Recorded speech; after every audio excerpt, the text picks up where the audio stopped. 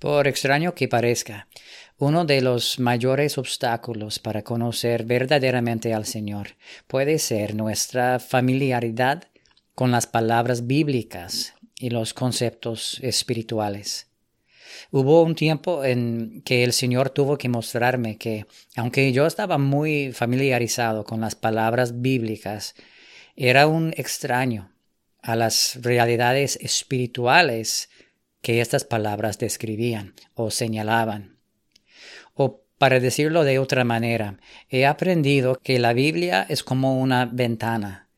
Su propósito es abrir a nuestro corazón una perspectiva, una visión o experiencia interior de Jesucristo y todo lo que es real en Él. Ahora, nadie mira la ventana, ¿verdad? Más bien miramos a través de una ventana para ver algo más. Leer la Biblia debería ser una experiencia similar. Las palabras de las Escrituras son un maravilloso regalo de Dios, pero debemos ver más allá de las palabras y contemplar y experimentar al Señor mismo. Y cuando se estudia o se aprenda la Biblia por cualquier otro motivo, es inevitable entenderla mal o utilizarla mal. Jesús una vez reprendió a los fariseos, diciéndoles: «Ustedes examinan las Escrituras porque piensan tener en ellas la vida eterna, y son ellas las que dan testimonio de mí. Pero ustedes no quieren venir a mí para que tengan esa vida». Juan 5:39. Los fariseos y escribas de la época de Jesús eran grandes conocedores de las Escrituras del Antiguo Testamento, más de lo que a menudo nos damos cuenta. No solo su religión, sino todos los aspectos de su vida cotidiana, sus leyes, su educación, sus relaciones, comidas, tradiciones, etc. Todo era gobernado por su meticuloso estudio de las Escrituras. Pero, a pesar de su gran conocimiento, la gran mayoría de ellos eran incapaces de ver y como consecuencia no recibían a aquel que había sido descrito en cada página. Las palabras de las Escrituras eran familiares y reverenciadas en todo Israel, pero la persona detrás de esas palabras les era extraña y ofensiva. Juan dice: «A lo suyo vino, y los suyos no le recibieron». Juan 1:11. Cuando el cumplimiento vivo de todas estas Escrituras caminó por sus calles y enseñó en sus sinagogas, la gran mayoría de los judíos lo desestimaban como un glotón, un pecador o incluso un engañador endemoniado. De la misma manera, las palabras pueden ser tanto maravillosas como peligrosas. Aunque Dios las utiliza como un vehículo a través del cual se proclama y se describe la verdad, solo nos afectan de la manera que Dios desea cuando llegamos a conocer y experimentar la realidad que está detrás de ellas. Si lo piensas, todo lenguaje funciona de la misma manera.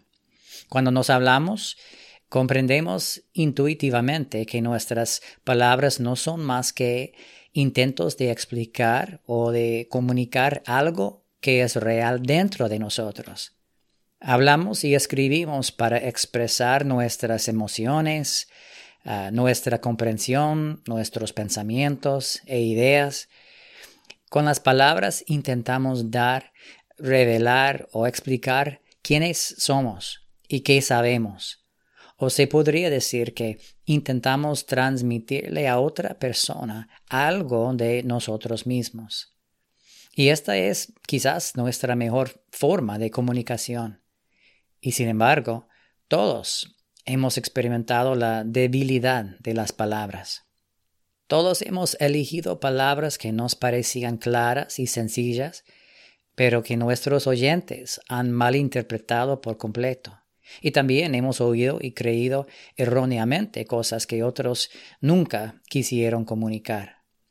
Lo complicado de las palabras es que no tienen un significado o una realidad fija o inherente. Ahora, por supuesto, tenemos definiciones en los diccionarios para todas nuestras palabras, pero cuando se trata de conversaciones reales, el significado detrás de una palabra es a menudo suministrado por el oyente y no por la palabra misma. Una misma palabra puede significar 10 cosas distintas para 10 personas diferentes. Puede hacer que una persona se ría y que otra se sienta insegura. O una frase puede ser atemorizante para ti y reconfortante para mí. Y esto sucede porque, a pesar del significado aceptado de las palabras, es nuestro entendimiento, experiencia e imaginación lo que con frecuencia determina el impacto que las palabras tienen sobre nosotros. La debilidad de las palabras radica en el hecho de que cada hablante y oyente, cada escritor y lector, tiene la libertad de dar significado a las palabras que utiliza o encuentra. Y si esto es cierto con las palabras humanas, que describen cosas naturales, ¿cuánto más cierto debe ser cuando leemos o escuchamos las palabras que Dios usa para describir realidades espirituales? Por ejemplo, si 10 cristianos oyeran un mismo sermón sobre la gracia, es perfectamente posible, de hecho es común, que los 10 tuvieran interpretaciones contradictorias de esta palabra, junto con diferentes experiencias de la gracia de Dios que apoyan sus ideas. ¿Cómo podemos entonces saber quién tiene razón? ¿Cómo podemos saber qué es realmente la gracia? Esta es una pregunta importante que merece reflexión. Y, como digo a menudo, reconocer nuestra ignorancia o incertidumbre es un gran paso en la dirección correcta. Nunca debemos tener miedo de admitir ante nosotros mismos o ante el Señor que no tenemos ni idea de lo que es real y verdadero. Porque el deseo de Dios no es que identifiquemos conceptos bíblicos correctos y nos aferremos a ellos con nuestro cerebro. Él no quiere informarnos, sino transformarnos. Y es mucho mejor ser ignorante y dispuesto a aprender que estar firmemente apegado a conceptos muertos o satisfecho con una creencia estéril en las doctrinas cristianas correctas. La familiaridad con la Biblia muy a menudo no conduce a un verdadero conocimiento de Dios. Sin embargo, la familiaridad con Dios siempre conduce a un gran conocimiento y entendimiento de la Biblia. Al leer un pasaje conocido de las Escrituras, no es raro que los creyentes repentinamente vean algo totalmente nuevo y diferente. A veces decimos, fue como si las palabras saltaran de la página. ¿Por qué ocurre esto? ¿Y por qué no ocurrió la última vez que leímos la misma Escritura? Creo que la respuesta a estas preguntas yace en el hecho de que conocer las palabras de Dios y conocer a Dios son dos cosas muy distintas. Podemos leer las palabras de Dios tanto como queramos, pero la verdadera comunicación espiritual comienza cuando la realidad que hay detrás de esas palabras, es decir, la sustancia real de la que hablan, se nos muestra o se manifiesta en nosotros. Las palabras son como un paquete. Alguien puede entregarte una caja llena o vacía y en cualquier caso la caja es exactamente la misma, ¿verdad? El paquete no es más que el transporte o la comunicación de otra cosa que hay dentro. Las palabras funcionan de manera similar. Están destinadas a ser los portadores o los vehículos de algo más que es mucho más real. Las palabras de Dios en la Biblia son como una colección de paquetes que intentan transmitir al alma realidades de espíritu y verdad. Son como portadores de una descripción o testimonio de algo que es mucho más grande, más real que el lenguaje. Las palabras en sí nunca son realmente lo que Dios está tratando de darnos a conocer. Más bien, Dios utiliza las palabras para señalar o para describir realidades espirituales con la esperanza de que los corazones hambrientos se vuelvan para experimentar a su autor. Imagina que alguien te entrega una caja con la palabra asqueroso escrita en la tapa. Bueno, eso no sería tan malo. Es solo la palabra asqueroso en una caja. No hay nada terriblemente asqueroso en la palabra asqueroso. Y no hay nada asqueroso con respecto a la caja. Y considerando que, como se dice, la basura de un hombre puede ser el tesoro de otro, empiezas a preguntarte si podría quizás haber algo valioso en su interior. Mientras que asqueroso solo sea una palabra escrita en una caja, tu imaginación definirá el contenido. Puede ser cualquier cosa, hasta que lo experimentes. Así que te quedas mirando la caja hasta que la curiosidad se apodera de ti y finalmente decides que tienes que echar un vistazo adentro. Y al abrir la caja descubres un balde de la sustancia más repugnante que jamás hayas visto. Es vil más allá de toda descripción y ofensiva para todos tus sentidos. Sientes náuseas, tiras la caja tan lejos como puedes y corres en dirección opuesta. Ahora, el contenido ha definido esta palabra. Experimentar lo que había detrás de la palabra ha derribado tu imaginación y la ha sustituido por una experiencia de la verdad. Y la siguiente vez que te encuentres con una caja similar, la palabra asqueroso será para ti mucho más que una palabra. Esta palabra ya ha sido definida y colmada de significado debido a tu encuentro con la sustancia que hay detrás de ella. Todas las palabras son así, y las de la Escritura aún más.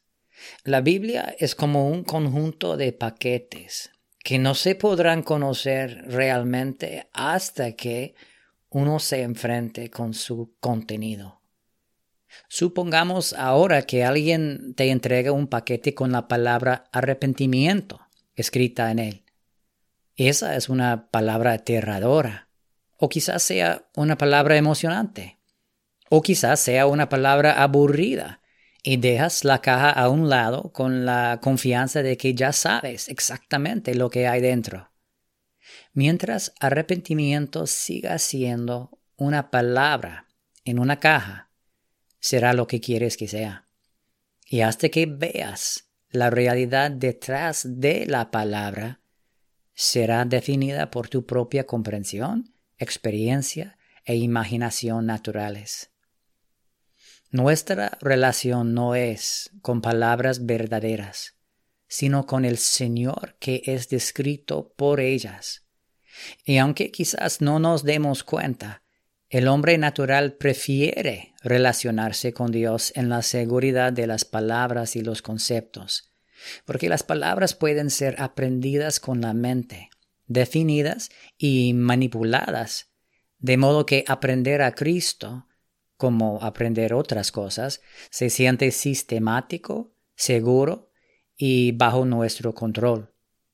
De este modo podemos decidir en qué creemos o qué significa y cómo se aplica o no se aplica a nuestras vidas. Decidimos cuáles libros cristianos son interesantes, qué denominación calza mejor con nuestra personalidad, o qué campo teológico se corresponde mejor con nuestros puntos de vista. Mientras las palabras de las Escrituras sigan siendo en gran medida paquetes sin abrir, las interpretaremos y utilizaremos inadvertidamente de maneras que se alineen con nuestros intereses, nuestras necesidades y nuestros objetivos centrados en el hombre. De este modo podemos estar, como dice Pablo en 2 de Timoteo 3, siempre aprendiendo y nunca llegar al conocimiento de la verdad. El peligro con las palabras es que podemos amasar una enorme colección de paquetes familiares y sin saberlo, prohibirle al Señor que abra uno solo.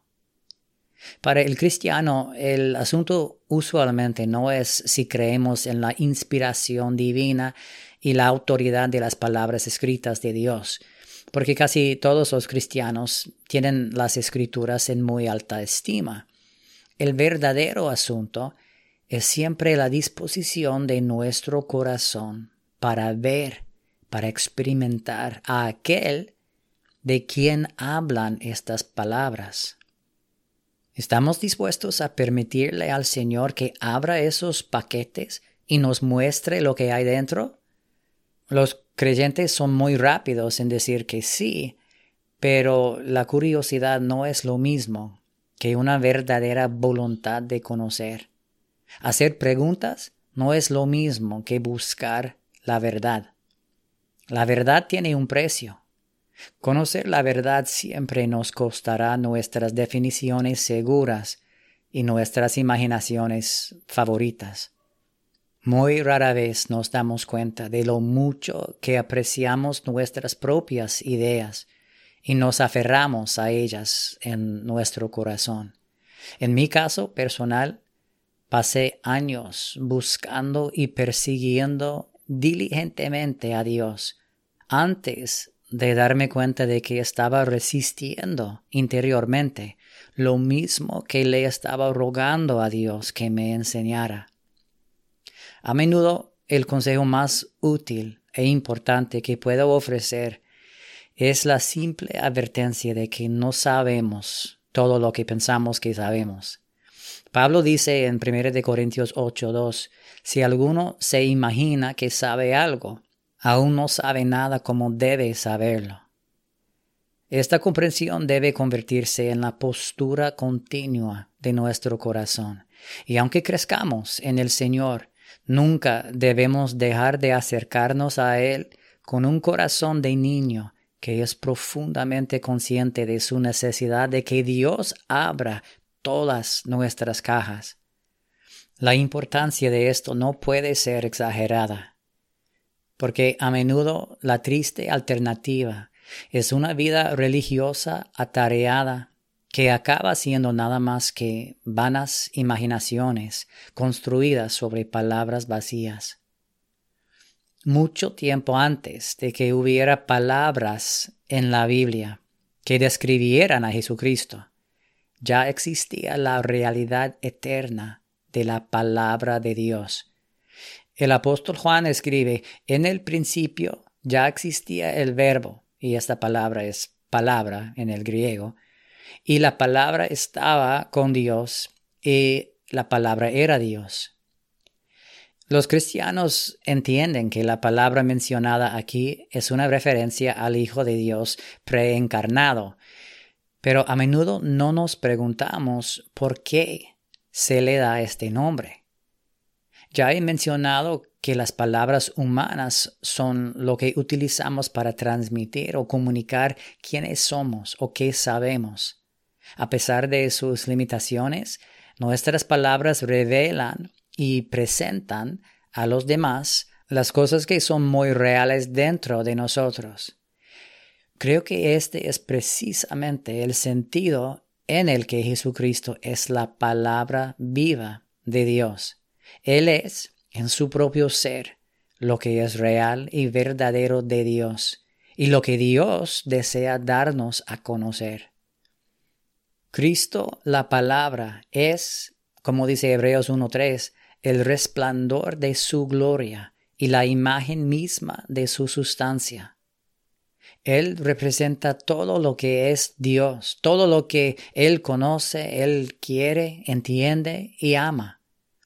Él es la manifestación viva de Dios en forma corporal. Verlo a Él, como Cristo dijo, es ver al Padre. Recibir la palabra es recibir a aquel que la envía. Él es llamado en la Biblia la sabiduría de Dios, la verdad de Dios, el amor de Dios, la justicia de Dios. Y Dios está usando esta palabra perfecta para comunicarse a sí mismo con el alma humana. Juan 1:18 dice, a Dios nadie le vio jamás. El unigénito Hijo, que está en el seno del Padre, Él le ha dado a conocer. Dios se revela y se comunica al corazón humano a través de esta única palabra perfecta. Creo que se puede decir que cuando el Padre revela y forma a su Hijo en nosotros, está diciendo todo lo que hay por decir. De este modo, Jesucristo es la suma total de todas las palabras espirituales. Es decir, Él es el significado perfecto o la realidad viva detrás de cada palabra que Dios ha pronunciado. Él es la sustancia dentro de cada paquete. En el Apocalipsis, el ángel le dice a Juan que el testimonio de Jesús es el espíritu de la profecía. Apocalipsis 19:10. Todas las declaraciones proféticas del Antiguo Testamento provenían de él, y de un modo u otro, todas apuntaban también a él. Pedro dice en 1 de Pedro 1:11 que el Espíritu de Cristo estaba en los profetas anunciando de antemano los sufrimientos de Cristo y las glorias que vendrían tras ellos. En más de una ocasión Jesús le dijo a los judíos que la ley, los salmos y los profetas daban testimonio de él. Juan 5:39 y Lucas 24:27. Obviamente estas palabras habladas y escritas nunca pudieron definirlo o contenerlo a él realmente. Pero con ellas Dios abrió muchas ventanas, por así decirlo, y puso en exhibición a su Hijo eterno. Hago hincapié en esto porque por años, y sin saberlo, yo fui como los fariseos, estudiando diligentemente las Escrituras y pensando que en ellas estaba la vida eterna. Puede que no lo hubiera dicho exactamente así, pero asumí que por estudiar y aprender la Biblia, de alguna manera llegaría a conocer al Señor. Ahora, permítame dejar muy claro que creo que la Biblia son las palabras de Dios, dadas por Dios e inspiradas por el Espíritu de Dios. Todos los 66 libros son un regalo del Señor para nosotros, y en ningún momento y de ninguna manera debemos apartarnos de lo que Dios ha revelado en las Escrituras. Sin embargo, una vez entendido esto, también debemos entender que las palabras de la Biblia no pueden definir o explicar verdaderamente a Jesucristo. Más bien, Cristo mismo es quien da verdadera definición a todas las palabras bíblicas. La distinción aquí es vital. Por ejemplo, la justicia no es algo en sí misma. No es un concepto o una conducta o un estándar moral a la que Jesús siempre se adhiere. No, la justicia es definida por una persona. Es la naturaleza de Cristo mismo, una naturaleza, por cierto, que Él desea dar y formar en los miembros de su cuerpo. Del mismo modo, el amor no es solo una emoción o una acción que caracteriza o describe a Dios. No, Dios es amor, y solo en Él y como Él puede ser verdaderamente conocido el amor. O la palabra verdad. La verdad no es un conjunto de doctrinas correctas, o credos, o teologías. La verdad es la persona que es descrita por esas cosas. Jesús dijo claramente, yo soy la verdad. La razón por la que esto es tan importante es porque Dios no quiere que simplemente leamos la Biblia y terminemos con definiciones correctas y conceptos espirituales precisos. Él no está interesado principalmente en corregir nuestra teología.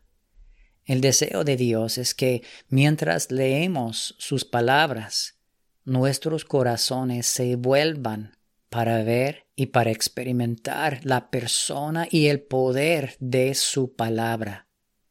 Hay una persona viva que llena cada palabra espiritual con su verdadero significado y realidad. Dios nos da sus palabras en la forma de la Biblia, pero luego desea abrir cada paquete y mostrarnos a la persona que está dentro. Pablo dice algo muy similar a esto en 1 Corintios capítulo 2. Dice, comenzando en 11, porque ¿quién de los hombres sabe las cosas del hombre, sino el espíritu del hombre que está en él? Así tampoco nadie conoció las cosas de Dios, sino el espíritu de Dios. Y nosotros no hemos recibido el espíritu del mundo, sino el espíritu que proviene de Dios, para que sepamos lo que Dios nos ha concedido, lo cual también hablamos, no con palabras enseñadas por sabiduría humana, sino con las que enseña el Espíritu, acomodando lo espiritual a lo espiritual. Aquí Pablo explica que para verdaderamente conocer a otra persona, uno tendría que participar en o de alguna manera compartir lo que está dentro de dicha persona, es decir, su espíritu o hombre interior. Y en las relaciones naturales y en cuerpos físicos esto solo es posible en cierta medida, porque obviamente no podremos ver, sentir o conocer plenamente la vida interior de otro ser humano. Cuando oímos las palabras de alguien, a menudo no tenemos ni idea de lo que realmente hay detrás de ellas. Pero esto no debería ser el caso en la relación de un cristiano con Dios. Pablo dice que el Señor nos ha concedido acceso a lo profundo de Dios al darnos una medida de su espíritu.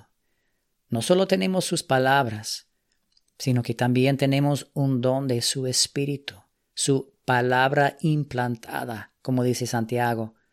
Y por medio de este don, Dios desea tanto enseñarnos como conformarnos a su imagen.